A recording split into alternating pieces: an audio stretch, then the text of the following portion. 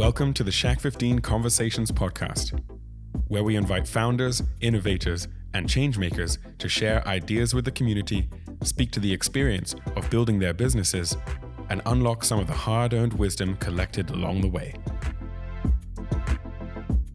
How do we mainstream the story about plastic, climate, and environmental justice? Shack 15 hosted the People Over Plastic BIPOC Storytelling Collective's first story salon with leading voices in the fight for a more just and equitable future.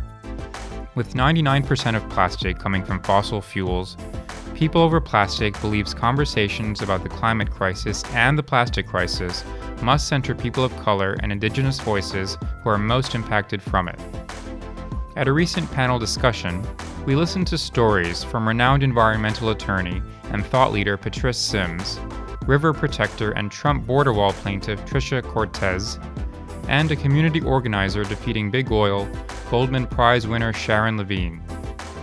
The conversation was moderated by globally recognized communicator and plastic pollution expert Shilpi Chhotre. Let's have a listen. This is our first story salon for People Over Plastic, and just seeing all of your faces here is so incredibly touching. So with deep gratitude, thank you for being here. We really want to kind of set this up as an intimate story salon. So if you're way in the back and you feel like you need to creep up, please do so at any time. Come in closer. Come join us, come be a part of our family, because we can't wait to share these stories with you. So let's get started. It is an honor for me to introduce Shilpi Chhotre. She is the co-founder of People Over Plastic. Hi everyone, it's an absolute delight to see so many smiling faces back at us because it's a lot of people that are already part of this gorgeous, gorgeous, gorgeous environmental justice community, and combining forces with the Shack 15 team is just dynamite. So huge thanks to the Shack 15 team, Jared, Maximilian, and Natasha for opening up their space and their hearts to have us here tonight. With everything going on in the world, it has felt really heavy the last couple years. I know so many of us tonight, this is probably the most people we've seen in a room in a long time. So, you know, there are so many things to be thankful for and grateful for, including celebrating February, which is Black History Month. We're coming at an end here. We have 3 of the foremost environmental justice leaders, not only in the country, in the world, up here with me tonight. And it's a deep, deep honor to call these folks my friends, my mentors, and my colleagues. And I think because I've had the immense privilege of working in the space for so long, I understand how much it took for them to be here. Patrice from DC, Tricia from Texas, Miss Sharon from Louisiana. I didn't even tell them what I was doing. I just said, could you be in San Francisco on February 24th? And they said yes. And so I'm deeply humbled, and what we're trying to do with People Over Plastic is quite different when we talk about environmental justice, because of all of the other intersectional issues, including social justice and racial justice, that are simply not talked about enough.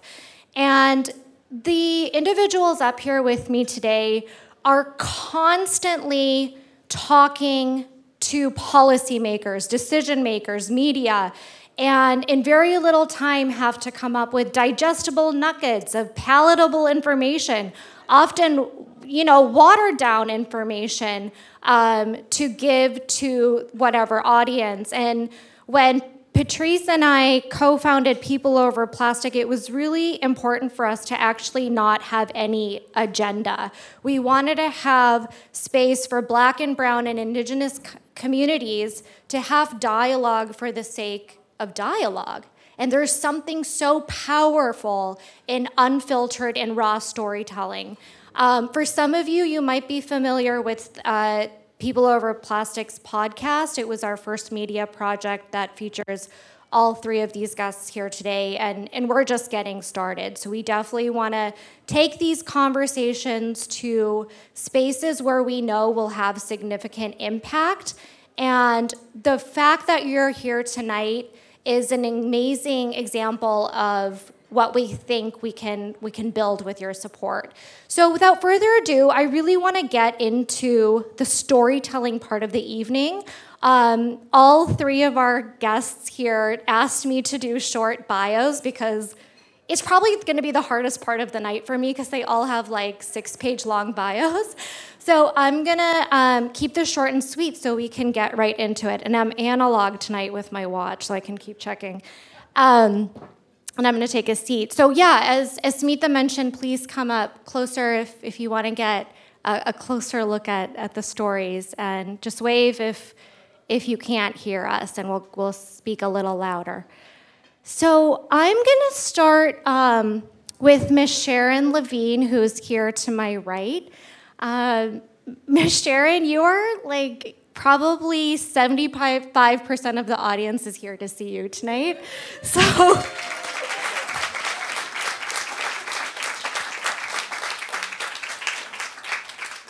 And please know, as you know, someone that I deeply respect and admire, we are holding so much honor for you and your story. And I know how hard it was for you to come, and I'm really grateful to be sitting here next to you. For people that don't know Miss Sharon's story, she is a symbol of hope and perseverance.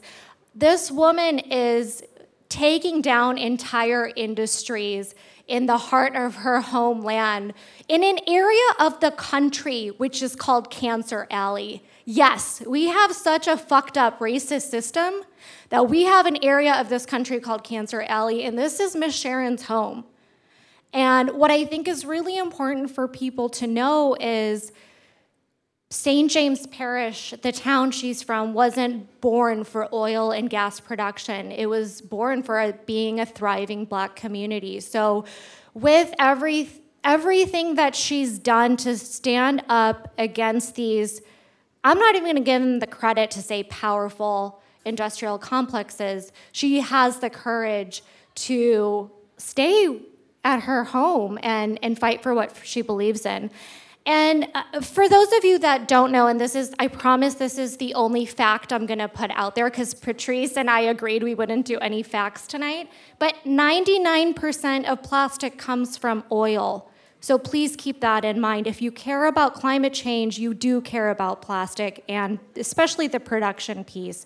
So Ms. Sharon, and I'll be short here, she's a Goldman Prize winner, which is the highest environmental award for environmentalists in this room. Very well deserved. She was also in People magazine and Forbes, and flying to Abu Dhabi soon to be recognized for the Forbes Award. So please welcome our storyteller, Ms. Sharon Levine.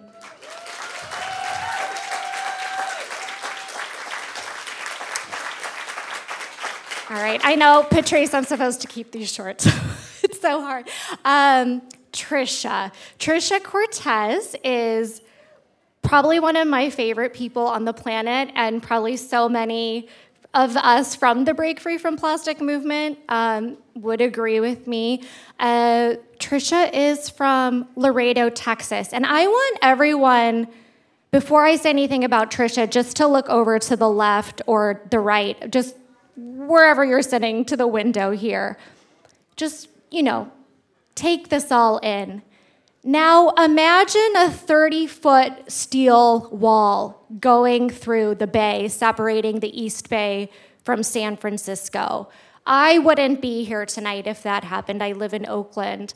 This is Trisha's story. She is not only the executive director of Laredo's only NGO focused on the environment called the Rio Grande International Study Center, but she also recently defeated the Trump administration's plans to build a 30-foot steel wall through her hometown. Okay.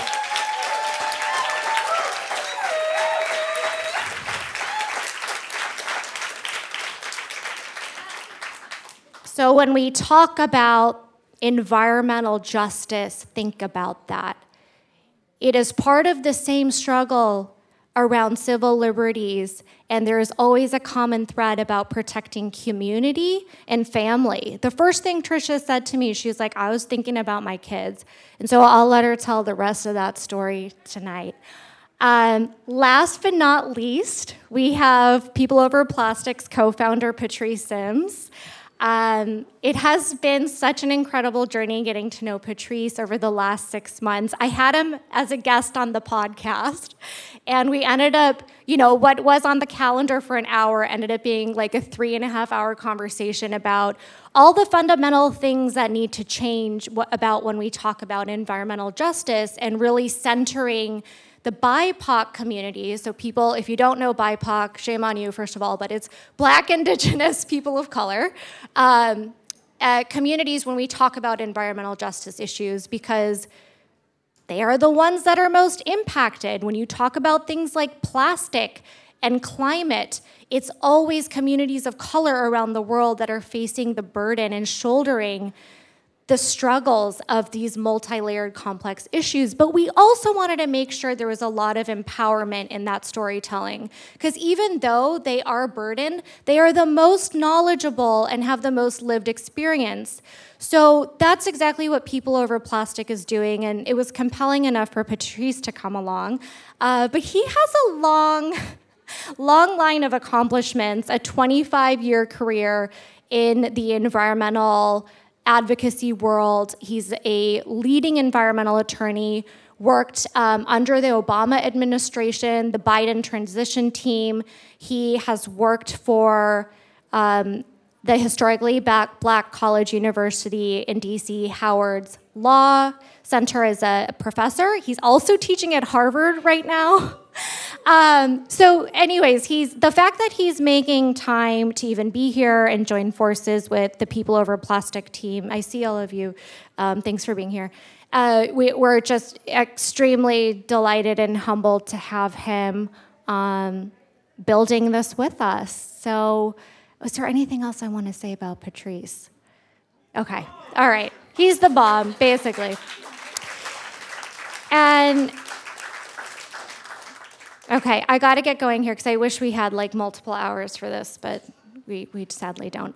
And I'm going to start with a story of my own.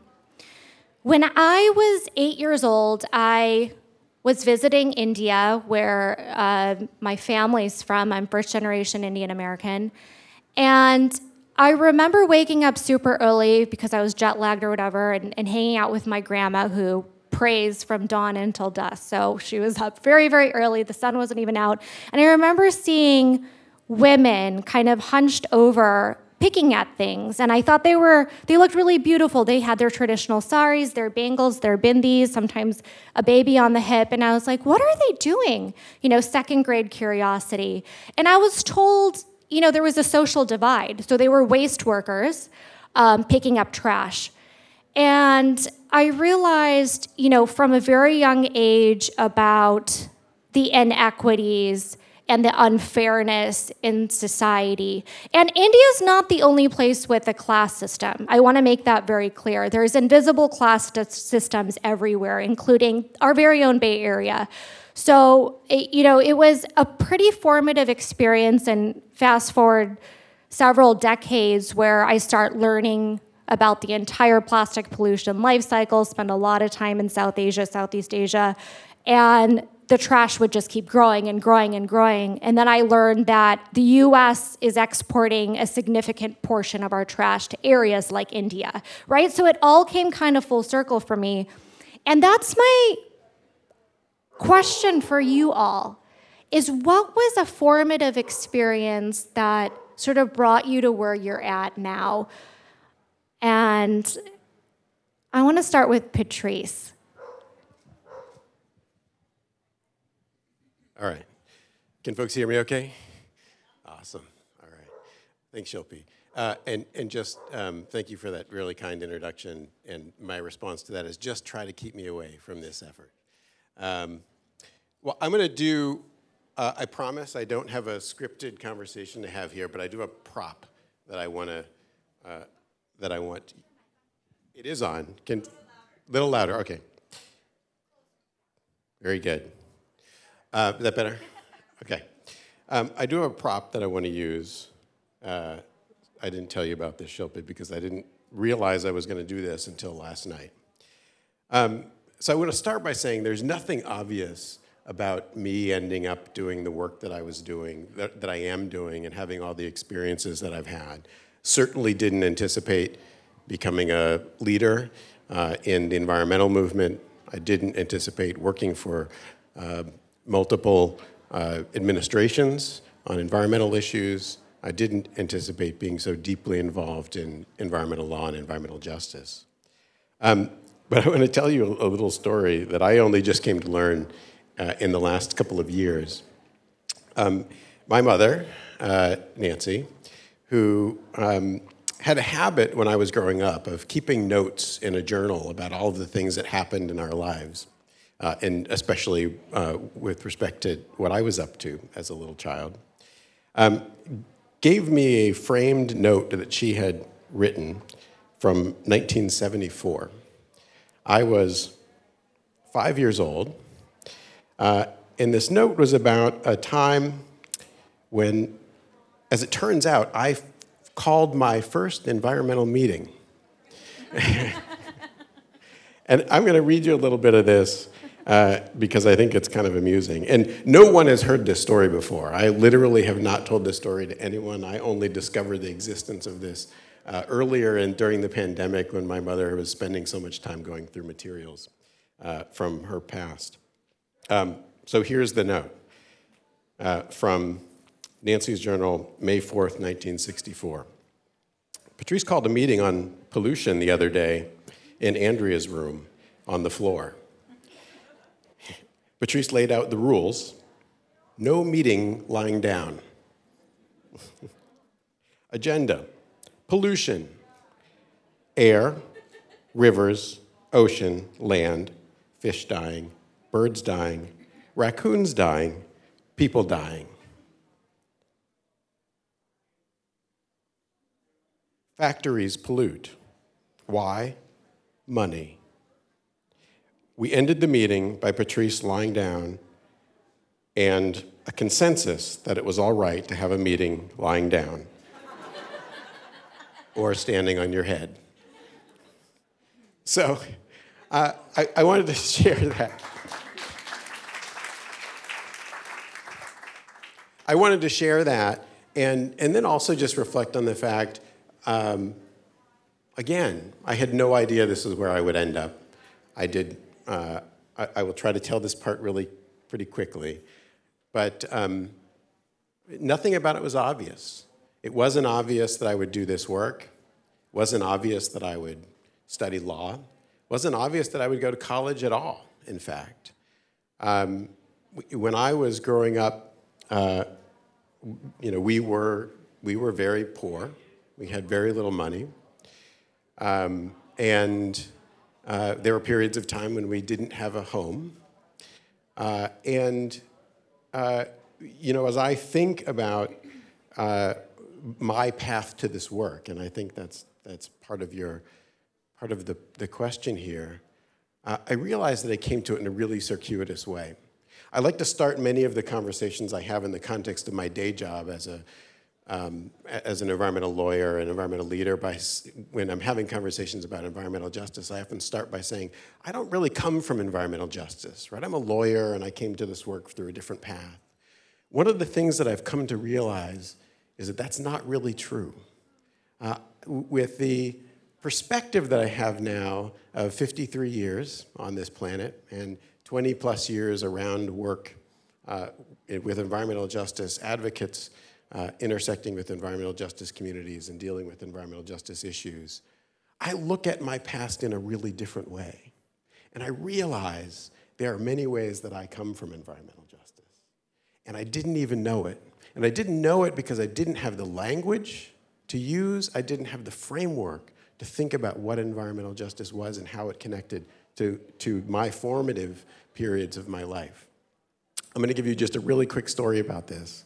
I promise I'll be brief. by way of example, when I graduated from high school, something else that wasn't necessarily obvious that was going to happen, I was a construction worker in the first couple of years out of high school. And I look back on the work that I did then in a sequence of jobs. And so I'll give you a quick example. When I was a construction worker, we were working on remodeling a big old grocery store like a Safeway, right? And I remember a time, I had no idea what was happening at the moment and the significance of it. But I remember a time we were working on a demolition project inside this grocery store, and someone came to realize that part of the material we'd come across was asbestos. It won't surprise many of you who know what that is. And it may or may not surprise you to know what happened next. Our foreman said, "That's fine. We'll just wait to nighttime when the OSHA inspectors are sure not to show up, and then you guys tear it out of there and get rid of it."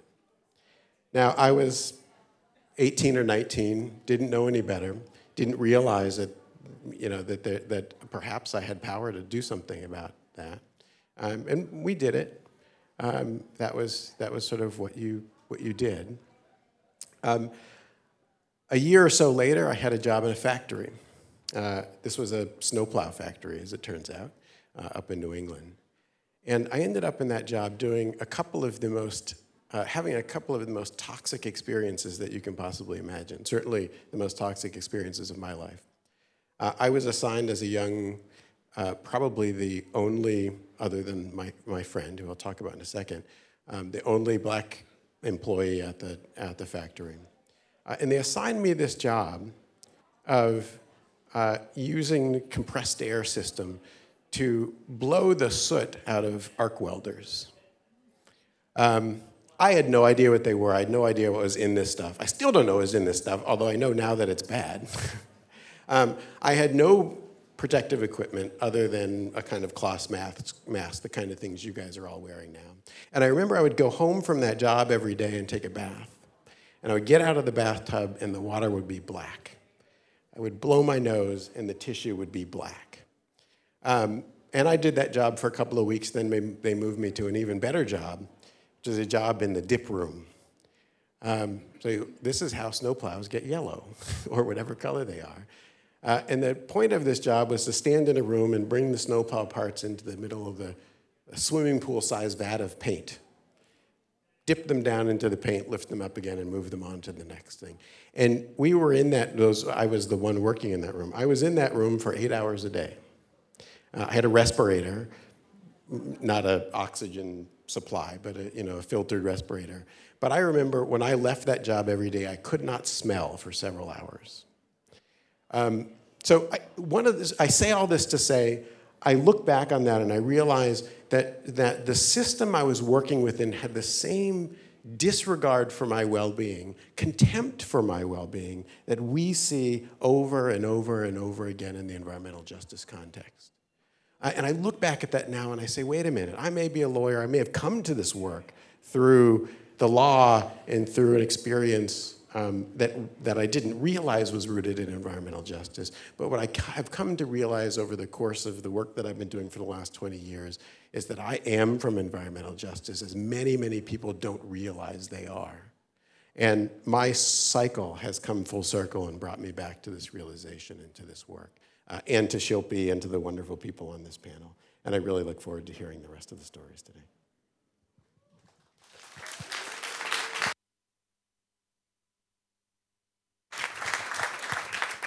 Thank you, Patrice, for your vulnerability in sharing that story. I think I did not know that. And, we've been working really closely for a long time. And, I got chills. So really, thank you for having the honest and raw storytelling that we were sort of manifesting.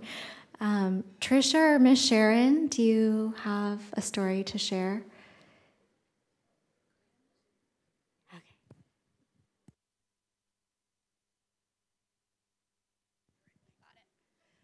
Well, good afternoon, everyone.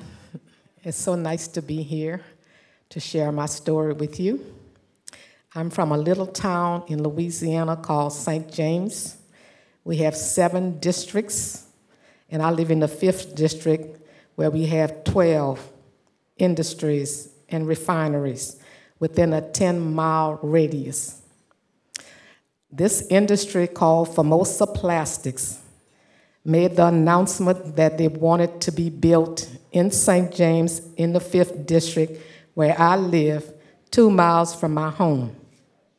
When I went into prayer and I prayed, and God told me to fight.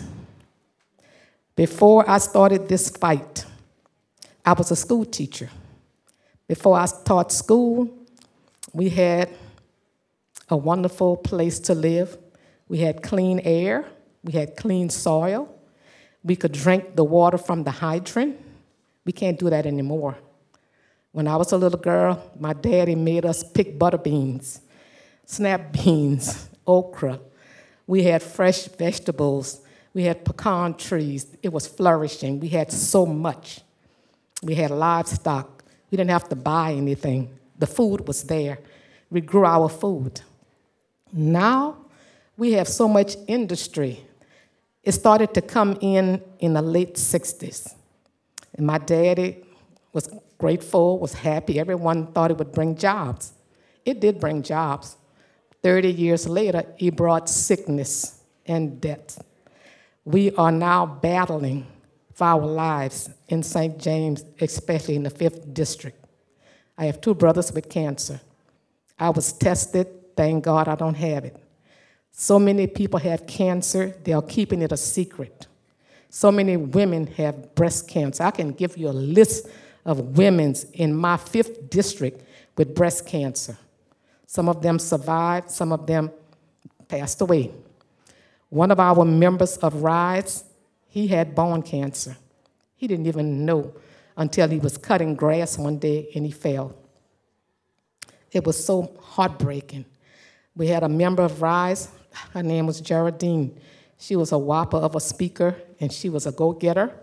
She went to the plant to ask the plant to buy her out. The plant told her no. They bought the white neighbors out with the big, beautiful brick homes and the land. They bought their homes, and they moved out. They left us there. But I don't want to be moved out because I feel like that's my home. I shouldn't make room for industry to come in and destroy my home. And I don't have the funds to pack up and leave. And I wouldn't want to leave my neighbors because that's where I was born and raised, and that's where I'm going to stay. Formosa Plastic thought that no one would speak up until one day when I spoke to God, and God told me to fight. God put a fight in me that Formosa can't touch. And I know Formosa is not going to come 2 miles from my home. I always said if I had to get out there with a picket, a sign or something, if I had to do it by myself, Formosa's not coming 2 miles from where I live. I don't think so. I want to talk to President Biden. I've been trying to meet with him for the longest to let him know he better do something. This is an emergency. We are dying, and I mean dying. People are sick. Children are sick with asthma. He needs to do something. Somebody needs to do something because we are not leaving. We're not going anywhere. We have 2 industries on each side of this little community. The community is called Burton Lane. We have Marathon and New Star. These people are just putting that pollution on those people. Those people are so sick in Burton Lane, and a lot have already died. How many more have to die for industry? Then we have another industry that want to come in, not far from where I live. I think that one is about 4 miles. It's called South Louisiana Methanol. Our parish officials gave them the permit, telling them they could build. That's another one that we have to fight. How many more do we have to fight? Our public officials don't even want to speak to RISE because we formed this organization to speak up and to stop any more from coming in. And our public officials vote for these things to come in. And the idiots live there with us. But they vote for these people to come in. So if we die, they're going to die too. They're drinking the same dirty water. But we have to buy bottled water. I'm so tired of buying bottled water until I bought a filter. But look at everybody else that have to buy bottled water. Our pecan trees are not flourishing anymore. The pecan trees dying. Fruit trees are dying. The particles of particulate matter 2.5 that's in the air. It gets into your eyes, into your hair, into your skin. Look how many years we've been passing by that industry and getting these chemicals in our bodies. People pass by that same industry, they wind up with strep throat, eye problems like me. And this friend of mine, she had to pass a different way to go to work because passing by that industry, she always was in the doctor's office. And the doctor asked her if she lived near industry, and she told him yes. So that was the reason why she was always sick. My oldest daughter had to move away from St. James because she was always getting strep throat. She was always sick. So she moved away. That's not right. We shouldn't have to leave our homes for industry. And just like I said, the fight that God put in me, no more industry is coming into St. James. We have attorneys that's helping us to fight this battle. It's a long fight. We started our fight in 2018. That's when we started RISE. We were so excited. We were in my den, and we said, we're going to stop this fight. Stop this plant. Because the organization that I was in, they said, we can't stop industry. So I think I should move out of this organization. They were afraid to fight. So I did. I left them idiots alone, and I found my own organization. So that organization, we asked them to join with us. They're mad with us. They won't even join with us. They won't even help us. But that's okay. We got other people that's helping us. All over the world that's helping us. So we're going to win. And I know we're going to win. And we're also suing the mayor of Gramercy. That's one of the areas in St. James. He didn't want us to march in his little old town. I like his nerve. So we suing him. So I'll be in court on the 14th of March. And we're going to win. Because you can't stop us from marching in the town. So, there's so much we have to fight. I'll be in court on Monday, March the 14th, and March the 15th with the mayor of Gramercy. On the 14th, we're going to court about Formosa with the Clean Air Act.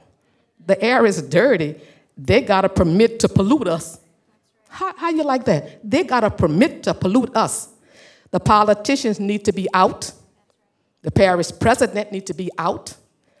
If we have to form another organization or get more people to help us, we are going to get people to run against them, and we're going to vote them out. The parish president told us to our face, me and my daughter was there, that he support the industry to come in here because we need jobs. And I told him, we want clean jobs, not jobs that are going to pollute us. He said, no, he wants Formosa to come in. Oh, that man made me so angry. But I didn't hit him or anything, but I wanted to. Because he's just like an idiot. And then we talked to our parish council in our district who voted for Formosa. He said that he voted for it because he wanted to get things for the 5th district. Like he wanted them to do fence line monitoring. The plant's supposed to already do that. So you made a deal with the plant. You asked for 6 things. One thing he asked for is to beautify the park. What is a park if you can't breathe clean air? I don't understand. Are they illiterate or something wrong with them? I don't understand that. They're putting profit over people. They're putting industry over our lives. But he lived there too. Just like I told him, if I die, you're going to die too. The pollution going to kill you too. If Formosa is built, it's going to triple the emissions in the 5th district where I live, 2 miles from my home. It's going to triple in the whole parish. The politicians are against us. I don't care. I don't need the politicians. They're not doing anything for us anyway. The representative that we voted in office, he won't even speak with us. We call a meeting to talk to him, so let's try to help us stop this plant. He wouldn't even meet with us. The other councilman in South Vacherie, he ran away from us. We went to his house. He saw us with our Rise shirts on, and he passed right by us, and he waved at us. So we called ourselves going walk to his truck to meet him. Boy, he sped off. I said, oh, he's afraid of us. So they didn't want to even talk to us. But our councilman in the 5th district came to speak with us. Me and my daughter was there, and 4 other people. So I turned to him, and I asked him to let us help him stop Formosa. He looked at me and said, the people are talking about you. I said, let them talk. I don't care if they talk about me. I said, we want to stop this plant. We don't care who is talking about anyone. But I said, they're talking about you too. But you are our councilman, not me. I don't get paid for this. You are getting paid with our taxpayers' money. And he assured us that he's not going to help us. He's not going to help us. So we're going to try to get someone to run against him and vote his behind out. He's not for us. Ms. Sharon, you have quite an audience here that are very tuned in. I think your fight is where we need to put all of the attention, full stop. What is your message in terms of what we can do right now? Come and help us march and get them out of that office. All right, we had our first march on November 3rd, 2018. That was 2 weeks after we started Rise St. James. And from there, we've been going. We need help with organizing. We need to hire more staff. My daughter and I are tired. We work tirelessly. And we have another person that's on staff with us, and that's it. We are so tired because we're doing all the work. And we come up with strategies. Help you fundraise tonight? Can you direct people to somewhere they can donate? RiseSt.James.org. There you go. And also GoFundMe. I have a GoFundMe because my home was destroyed in a hurricane. Yeah. And I'm working out of a travel trailer that don't have Wi-Fi. I have to sleep in there at night, come to my house that's destroyed on my little kitchen table, and get on Zoom. Well, by the way, Miss Sharon's roof had just blown off, and she still, with Shamira, her daughter, took a podcast interview with me from her car. That's how she shows up for her community, too, because she knew it was important to me. So we are here in honor of you tonight, Miss Sharon, and open up your phones and wallets, people. This is a worthy cause. Trisha, you're next. Hello, everybody. Good evening. Bienvenidos. Welcome. Buenas tardes. I can't believe that I'm here with y'all getting to speak on behalf of so many people where I come from that can't be here. So I feel honored to tell our story on behalf of them. I'm originally from San Antonio, Texas. Fourth generation Mexican American. My great grandma was a Mescalero Apache as well. And I grew up like Patrice. We struggled. I grew up with a single mom. And she went through a lot of difficulties, but she was a wonderful storyteller.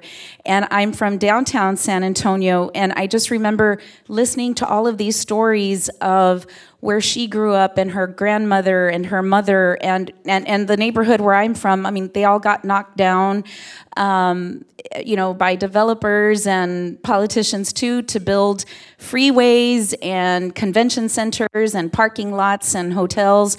And they displaced these thriving working class Mexican American communities. And so much of it is gone. And and my mom would always say, she hated the story of the Alamo, and she's like, it's a lie, but that's the story that prevails because those are the folks who ultimately won. So you have to tell our story, and in terms of thinking how I got involved in this work, because it was not ever obvious, but I was a chubby little girl. I still am, but I was super chubby. And so I was bullied in elementary school. And, there were a couple of, really embarrassing experiences. So, and my mom that experience, my mom got involved with the Chicano civil rights movement of the 70s and marched, and she just, has this kind of very fierce kind of attitude and where you got to speak up when you've got to speak up. And so I think those experiences led me to have issues with authority, like a lot of y'all, because you would not be here tonight if, you didn't. And so that creates a rebellious and stubborn nature, like somebody here to my left, somebody here to my right, and I'm sure a whole bunch of y'all as well. And I despise injustice and meanness. And I always feel motivated by a sense of urgency. And I think, these factors, just kind of lead, I think, many of you who are here and myself to do this kind of work and what Shilpi and her team are doing. So I went to Laredo to become a reporter. I did that for about 7 years.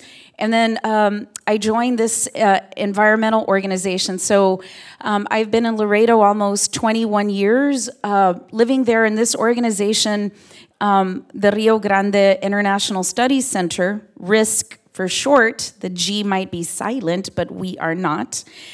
And our mission is, our mission is to protect and preserve this river. It's our only source of drinking water.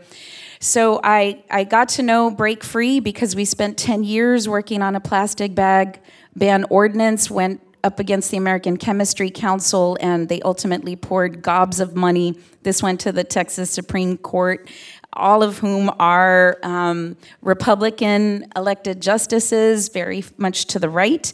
And that's how I got to meet Break Free. And it's where I got to learn how to organize. I didn't know how, and I learned this language and these things that just captivated me, and I felt like I found my tribe with Break Free. And lo and behold, a couple of years later, the border wall comes knocking on our door. And, we had thought this would just never happen to Laredo. And But on February 15th of 2019, that's when Donald Trump declared a national emergency on the southern border. And I remember our feeling at that time. It was disbelief and it was outrage because we knew why he was doing this. And all of y'all know, right? Injustice is injustice is injustice because it involves a bully somewhere, right? And that bully wants something. That bully wants money or power or something. And they don't think twice about the people they have to hurt, because that has to happen to get what they want. And they can oftentimes do it because they live far away from that place that's about to get hurt, and these communities and people that are about to get hurt. And all these stories that were being portrayed about the border were just not ours. It was not our daily lived experience. We were like, what emergency are they talking about? Like, I'm on the river all the time, river monitoring, kayaking, hiking. We have barbecues there, and we just didn't understand. And you must know, we didn't go looking for this fight, but when you think about the border wall, this is what it is. What they wanted to do, and they still do, right? The plan was to take 200, 300 feet off the banks of the river. That's a huge amount of land. Clear it to create a security enforcement zone. And that would be, and we would give up access to that most precious source of life in South Texas and many other places forever. It was going to be a huge theft of land. They were going to take this land forever to build roads and high-intensity floodlights and cameras, and then the 30-foot steel wall, more than twice the height of the Berlin Wall, was going to be the cherry on top. And the river has become this place where I go to recharge. I I wish you could come with me, and I invite you. You go to the banks, and you see egrets and herons and kingfishers and cormorants, and you just hear this calmness of the river. It's not like what you see on Fox News all the time or CNN. That is just not our story. So, Laredo, that exists because of that river. Laredo is built up against the river. It was founded before the United States was founded. It was founded in 1755 because of that river. And I could not imagine that we could never go down to the river again. There's neighborhoods, churches, a community college, a Catholic orphanage, ranches, homes. Just I could not process that. And this guy and his people just didn't give a damn because they didn't live there. And it didn't matter that how profound this was going to shift. If you come from a city or community where there's a river, think about what that would be like.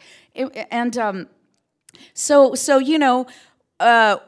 told this, and this is like, we had no idea how we were going to do this. It was David versus Goliath, but we were pissed off, And, activists always say, don't agonize, organize. And it's hard work, it's tedious work, but you find people and to help move everything forward. So all I can tell you is we poured our heart and soul into this battle for 3 years. It wasn't what we wanted to be doing, but we knew that we had to fight this. And the feds dropped 4 contracts on Laredo to destroy 71 river miles for $1.1 billion. And what you could do with $1.1 billion, you could transform a region.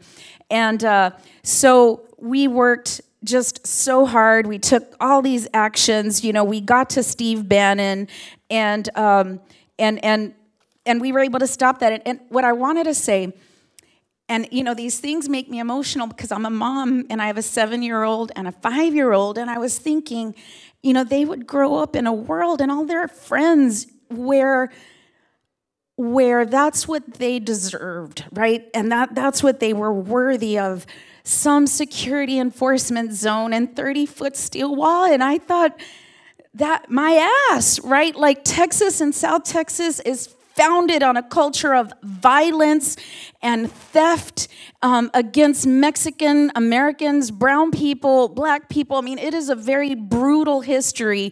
And I was going to be damned to allow that next chapter of that same kind of story persist there. And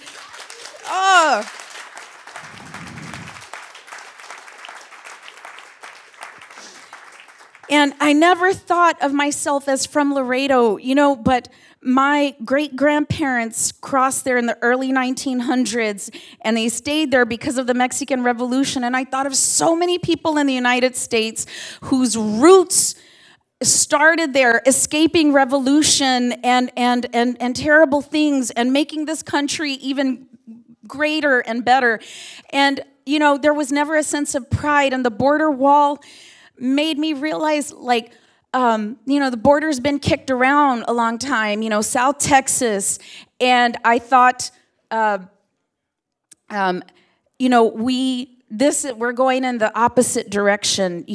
We need to change the narrative. We need to change the story and say this place is a place to be honored, protected, saved, celebrated, not destroyed. And we are worthy. We deserve it. We deserve it. Because what the feds were going to do and what they've done with the border wall is they were going to waive dozens and dozens of federal laws, including the NEPA, to expedite construction. And this happens nowhere except on borderlands and tribal lands, and they do it not just because of where we are, but because of who we are. And maybe they took advantage of us for a long time. You know, brown people, I come from a place that's 95% Hispanic, you know, and so maybe they got away with it for a long time, but not anymore. And so we got after the Biden transition team, and we didn't know where this was going to end.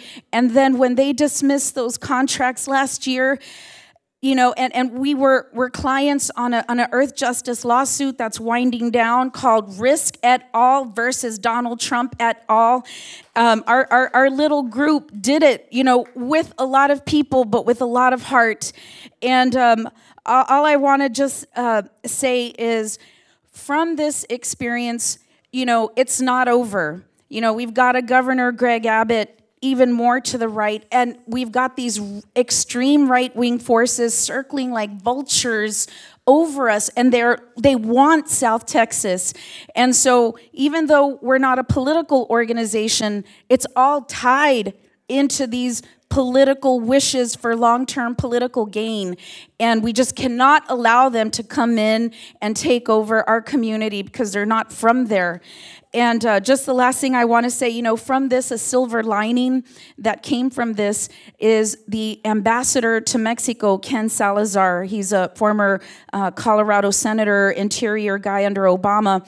He came in December, and he has this vision to build a binational river park, and he appointed myself and somebody else from my org to serve in a small binational working group.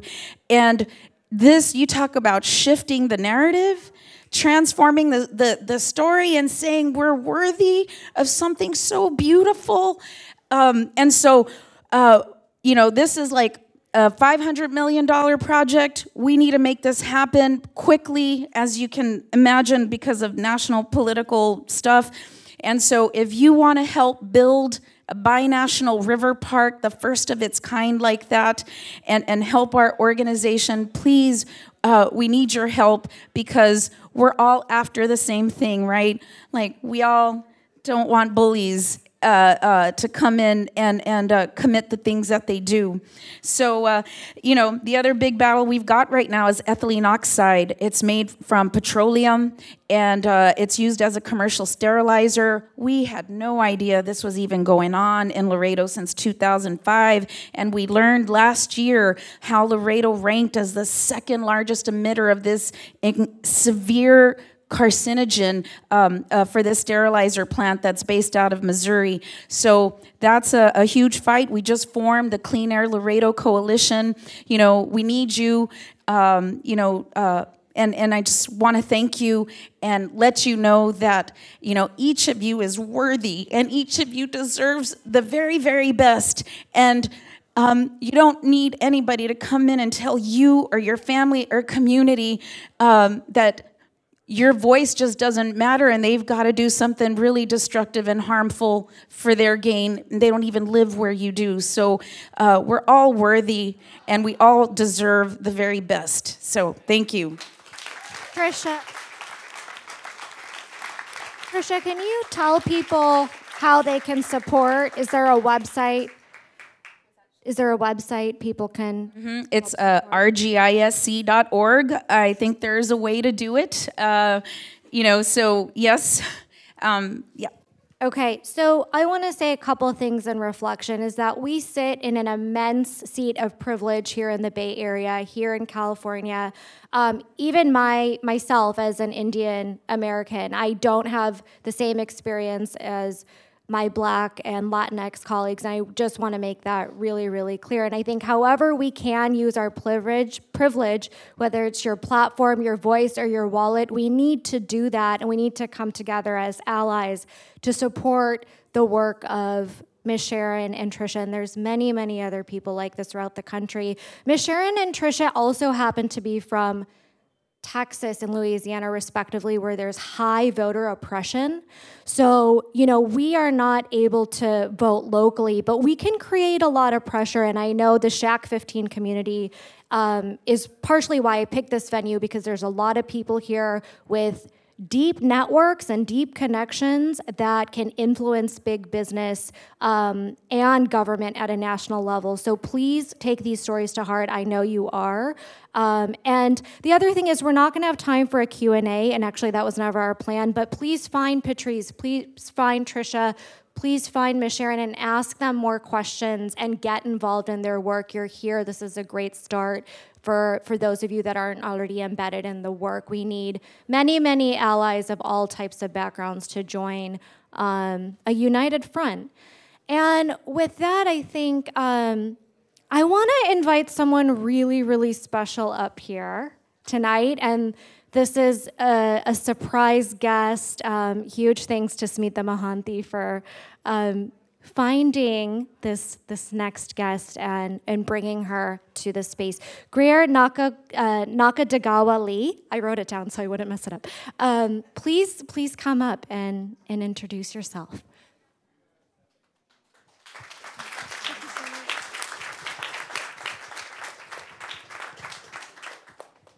Hi there. My name is Greer Nakadagawa Lee. I was the 2020 Oakland Youth Poet Laureate.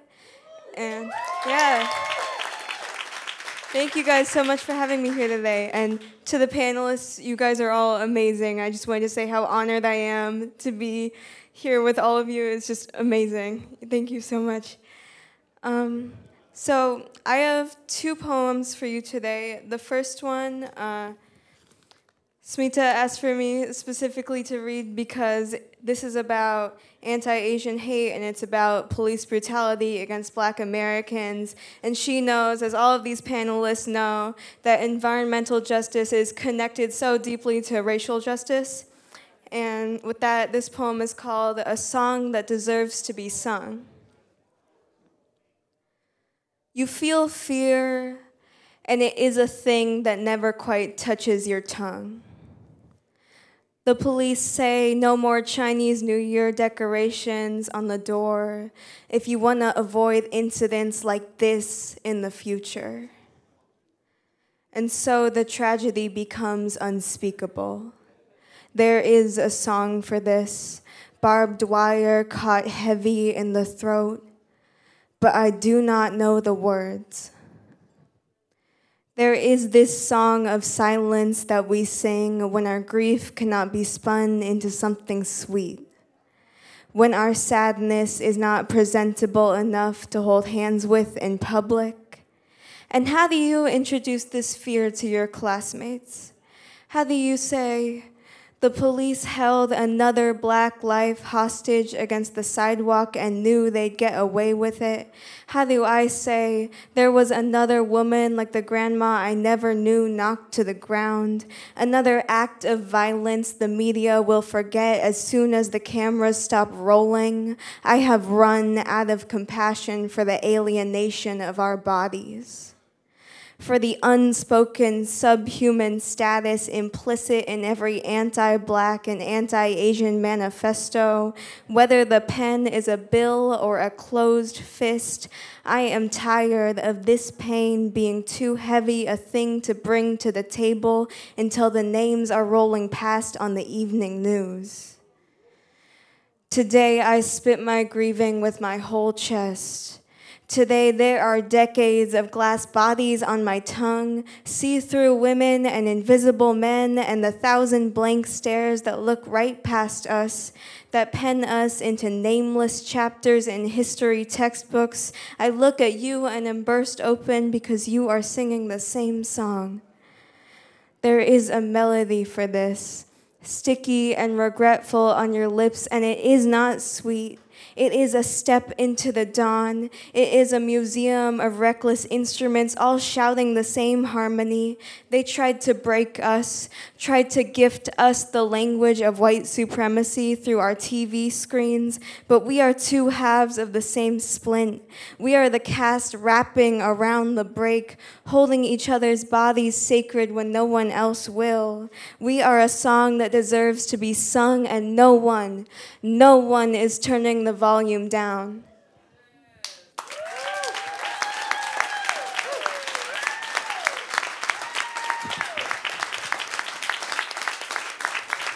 Thank you.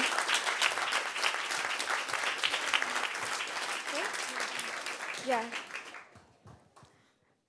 I have one more poem. This is called The Body. I asked if I could read this because I think it's so connected to tonight, because I think when a lot of people hear about environmental justice, they think, oh, that doesn't affect me. You know, that doesn't have anything to do with me. But it does, as all of these people here knows that affects people, it affects our bodies. And this poem is called The Body. It all comes back to the body again. It is never just words. I mean, just a speech or just economic policy. I hide my love letters in poems, and they hide their hatred in calls for states' rights, in cries of Blue Lives Matter, and it took me so long to learn that all these things come to blood in the end. It is never just a matter of skyscrapers, of getting fish out of the ocean. It's about the undocumented fishermen paid in coins. It's about the hands that take the knife, that raise the saw and plunge it back into the earth. I'm saying it is always about the blood, and aren't you sick of it? Aren't you also choking on the false innocence of politicians who've never seen the bodies their decisions lowered into the earth, never sat numb in the hunger their actions made?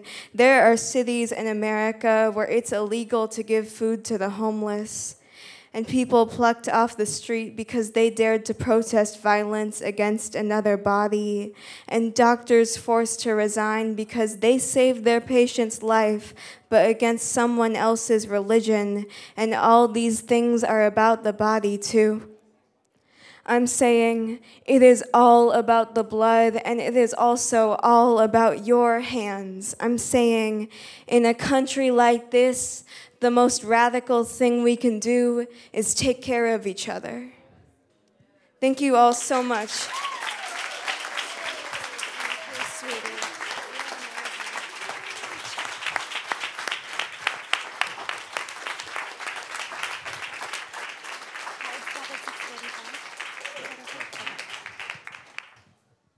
Thank you so much, Greer, and a warm welcome to our community. Unfortunately, we only have 15 minutes. I do want to say we have a DJ, so please hang around, mingle, get drinks, continue conversation.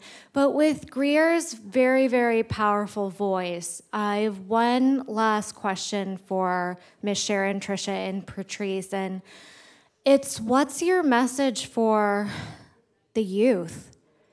It's a heavy time right now. I mean, I have a 14-month-old at home. I'm constantly thinking about the future for my little guy. So what do we tell this next generation? I think you have to get engaged, and they're always going to tell you it's a done deal for some injustice. You know this. A lot of y'all know this. That's what they told us over and over and over. The mayor, the city council members, border patrol people, like, this is a done deal. And nothing's ever a done deal. And so, you know, I oftentimes what I've seen is young people do not realize the power that they have. And you have it. And you just need to harness it, recognize it, and harness it, and get other like-minded people with you to be the change and to seek positive change, right? In our world with climate issues, I mean, we should be thinking constantly about restoration and resilience, and not destruction and pollution and profit for a teeny bit of people. Like I think that time has come and gone. We don't have much time left. And so for the young people, this is the future that you're going to inherit, that your kids, and it is up to you as to what kind of world you want to inherit and who you want making the rules for you. You need to be making the rules for you and your future. And So you have to get engaged in that way.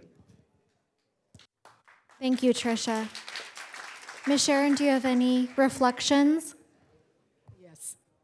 I always tell my 10-year-old grandson to learn all that he can learn in school so he can carry on the torch, because we want to leave this organization to him because he's interested. He asks questions, he's trying to get involved, and education is the thing that I always preach to my community. I ask the schools to teach environmental science. Let them know what's going on. Teach them about the community, teach them about the laws. And with that education and they know what's going on, they will go further. They're going to want to get involved and want to save their community. My number one thing that I always preach is education to the young and the old.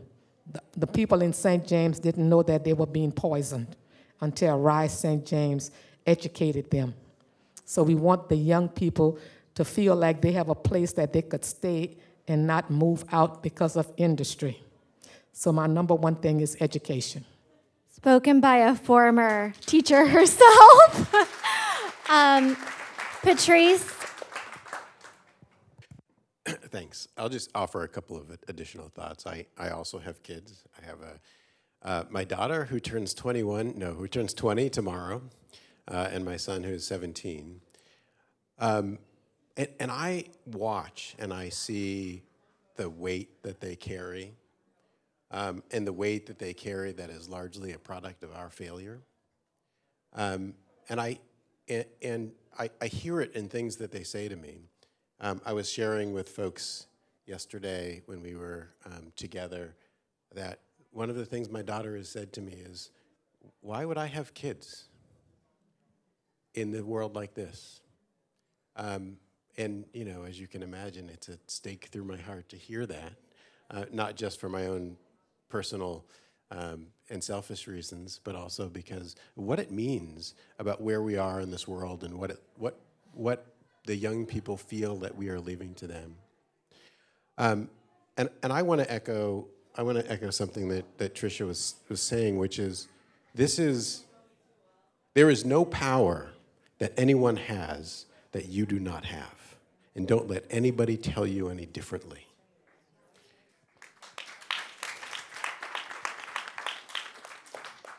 You can grab that power and you can make not incremental change, not changes around the margins, but transformational change everywhere you have a presence.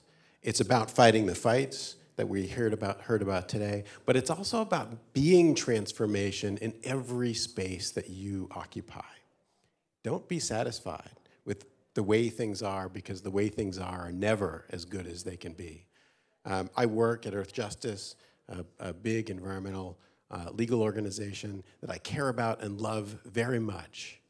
And I also love that the young people in my organization are not letting it be what it has been. They are demanding that we become something better and that we transform. And I would say to every young person, you can do that everywhere that you occupy space, and you should grab that power, you should use that power. You can be the instrument of change. Thank you all so much. I think I have nothing left to say after following what Patrice said. I just want to thank everyone again for coming and being curious and coming with an open mind and heart. And stick around. You know, there's going to be a DJ. The DJs are always amazing here, and the food's great. It's such a chill vibe. So stay and hang out. I just want to shout out to the People Over Plastic team, Dennis, Miguel, the extended team, Dave Henson, Nagin, our advisory committees here, and Smeeta Mahanti, who's People Over Plastic's creative director, curated this entire event tonight. So massive, massive thanks. And finally, huge thanks to my amazing storytellers tonight, Patrice, Tricia, and Ms. Sharon. This is just the beginning. And actually, Patrice probably has a couple more things to say. I'm just hoping you would ask our team to stand up and make themselves. Oh, yeah. If People Over Plastic folks want to stand up, It's okay. It's okay. I promise. And Dave's on our advisory committee, Negin as well. So all these folks know what we're up to. So please, find them, have a chat. Yeah. We have gifts for you all. We have buttons with Rise St. James on it. Just a little something to show our appreciation. Thank you all for having Rise St. James in the house. Patrice, in the last few minutes, did you want to take stock of who's in the audience? I think we'll let that go. But I did want to say just thank you, everyone, for coming. It's been an extraordinary time. I think this evening has gone better than Shilpi and I possibly could have imagined. And as you can imagine, we were a little nervous, not knowing exactly what we were stepping into today. But I wanted to just let you know that we're really eager for these conversations to continue happening. We're going to keep producing the podcast, and we're going to be having these kinds of conversations all around the country. We welcome support for the project that we're working on. We think these kinds of dialogues don't happen enough. They're critically important, and we invite you to reach out to us, to Shilpi or myself, about how you can support this project that's just getting off the ground. Thanks, everyone. We actually have little flyers if you want to check it out that Smita has over here, so feel free to take one. The visual's beautiful, created by the SHAC team. Have fun, all.